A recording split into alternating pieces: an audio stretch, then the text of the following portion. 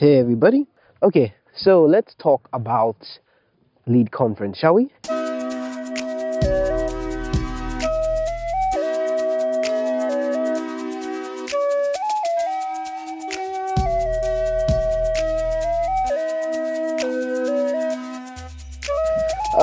What is lead conference? Lead conference was a conference organized by Bowen University, and it's about emerging young leaders. That was the theme, emerge.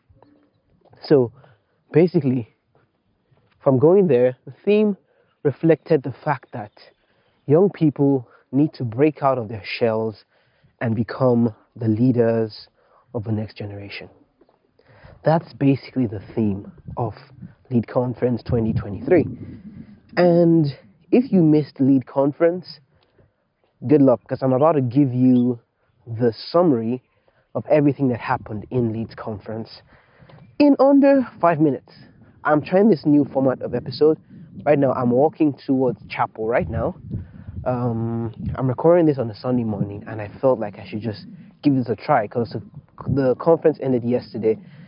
And I'm like, what better time to record it than when it's still fresh, before service? Okay, so the two things caught me. First of all, the conference started off with a bang, and I don't know the names of these people. They were all amazing speakers, but there was something that happened. Dr. Abel, who started the conference, said that whenever you come to a conference like this, you need to have a blank slate. In other words, okay, let me move this one. In other words, you might know stuff, but when you come over to the conference, you don't leverage your knowledge. You don't say that, oh, I know all this, so therefore I'm not going to learn from anybody. That's not how you approach a conference. What you do is that whatever you know, you keep it, and you learn from those things that you don't know, and you grow, and you grow, and you grow. So he talked about identity and that we should learn not to make photocopies of other people, because what happens is that when you see someone who's successful in life, the tendency is that you want to be like them. I was jokingly answering somebody sitting beside me during the conference, but the question that people ask is, what do you want to be when you grow up? Very soon we'll get to the generation that will say that, oh, I want to be a Davido. Basically, we want to photocopy the examples of success we see. I shipped along to the conference. There was a speaker, I think her name was Timmy. She's an global Timmy, that's what she calls herself. You might know her, and she's an activist for environmental care in Nigeria and an advocate around the world. So these two ladies, when it was time for question and answer session, one of them really demonstrated some level of faith, and I'm like, wow. She literally stood up and complimented Timmy's dressing. And after that, she quoted Timmy's past work, her past speeches, asked her to explain something from it, and then she went on to humbly ask for Timmy to mentor her. I mean, she did her research. She said she has been following Timmy since 2020, during the pandemic and everything.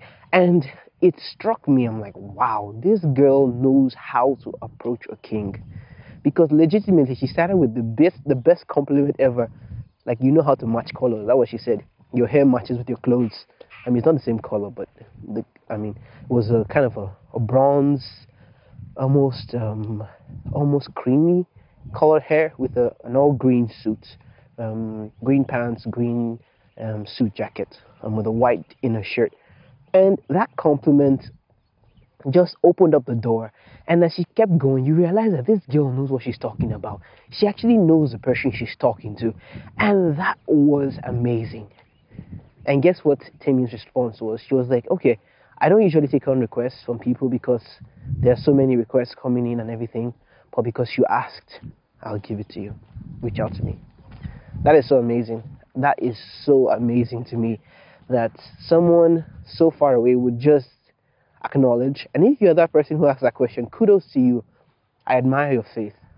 And then what I did not expect was that the next question to come would even demonstrate even more faith than the first person that brought up a question.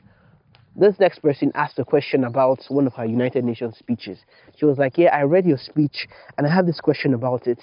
And I know you are busy now. Basically, this is the bottom line of what she said. And you might not have time for mentorship from me right now, but I know that one day I will be mentored by you. In fact, I know this for sure. It's not a hope. I am very sure about this, but it might not be now. So how can I volunteer in any of your projects? Is there a way I can get into volunteering right now with you guys and what you do? Bro, when she was saying these things, I was literally tapping my head because my head was spinning. I'm like, I have not seen such great faith in Bowen. Basically, this chick was saying that, look, Timmy, I know that you are busy now, but I know that in the future our paths will collide in such a way that you will teach me a lot more than I can know by myself.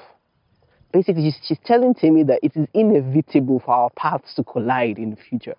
And when you hear something like that, like this girl is asking in front of a whole crowd, and she's saying this thing with such confidence. I'm like Jesus talking to the Syrophoenician woman, like, I have never seen such faith in Israel. I have never seen such faith in Bowen.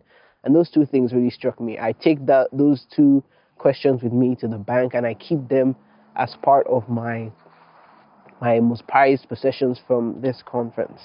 You see, many people, they talked about the most important thing.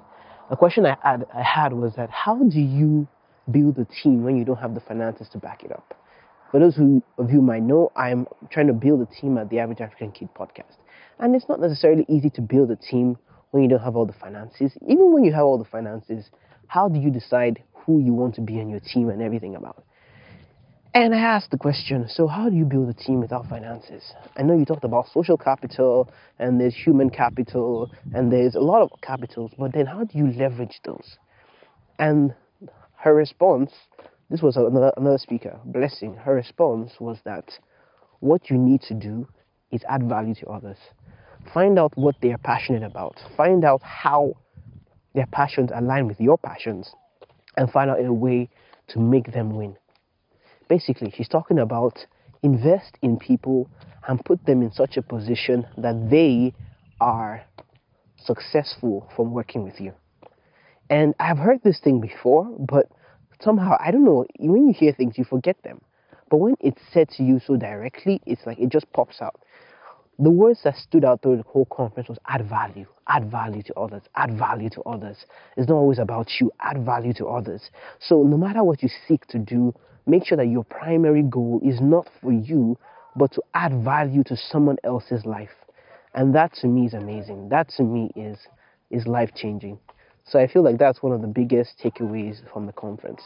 And so what next? The next thing I realized, and the next thing that I learned from the conference, was another man who spoke. And what he taught us was that in this generation, we don't want to learn from the past. We don't want to learn from history. What he said was simple. Go back into history. Go back and look at what the past generation did. Morning, hold on. Go back and look at what the past generation has done and learn from them. Learn from their mistakes. Learn from their ups. Learn from their downs. He recounted instances where in the past they had held the military government to ransom with their protests and all things around it, but they did it in a respectful manner. And they even produced some more results that we did see at NSAS. So what he was trying to say was that, look, we have some good things we have done. Yes, we have done bad things too in our generation, but that should not stop you guys from learning from us. That way you guys can grow faster. And that has encouraged me. I'm going to find some material from Nigerian history and learn a bit more about Nigerian history, because Lord knows I know very little about Nigerian history. I know a lot about world history. I know a little about world history, but I can learn more. So that's something that you should take into cognizance. I guess I'll jump all the way over to the last speaker. He was a commissioner for sports. He's 31 years old, for context. A 31-year-old politician as a commissioner in Nigeria is rare. And what he said is that he knew he would be great, but it was just a matter of time. It was inevitable that he becomes great. And what he said was that he invested his own money in his projects. He realized that nobody will ever fund him, and if he decided to wait, okay, the prayers have started, so you can hear that, right? That's something I love about this campus. People are always praying. So I'm going to wrap it up here.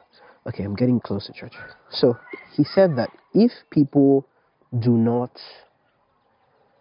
invest in themselves, and if they don't believe in themselves enough to use their own finances to start a business and push, and you're waiting for someone else to fund you, then you are joking, because no one else is going to love you and fund you the way you can love yourself. So take the initiative and start. And because of that, he said we should build capital. He said RSVP: relationship, service, volunteering, and partnership. So relationships, build relationships that last, build strong bonds with other people. Service, serve someone else, do something for someone else other than yourself. RSV, volunteering projects, and at the end there were many volunteering opportunities for us. And P, partnership. The biggest takeaway from his message was simple. It is not a matter of being young. Don't lie to yourself that, oh, I'm young, I'm a young speaker, I'm a young content creator. You're not a young content creator. You are a content creator. You're not a young commissioner. You are the commissioner of sports. I mean, and when you start disenfranchising yourself by saying young, you're giving yourself excuses not to be the best and not to be great. So bottom line is this: drop those excuses. You're not young anymore. At 15, people have already started working in America and all over the world. Get some life experiences. Get some work experiences. Start taking those photographs now. Start getting paid for your work now. And have a receipt for all your work. Let it be that they can see your blog posts that you started in 2003 or 2019. And let it be that way you can be able to share and say that, oh, I have been doing this all my life since 2003 or 2019. Let there be a receipt for your work. Let there be a portfolio where you show your work. He said that CVs are no longer the thing they need now. They need results. So if you're a photographer, have a gallery of your photos. If you are a content creator, have a gallery of your work. If you are a writer, have a blog post where you post your stuff consistently over time. So that's a summary of a lead conference. I might have to chip in another summary. Maybe I'll get in like one or two of my friends who learned a lot from the conference, and we might have a sit-down discussion. But I felt I should drop this with you guys before then. Okay, stay blessed. Stay safe, stay amazing, have a wonderful day. I think I'm going to walk in. I only hear a bit of the prayers before I end this session.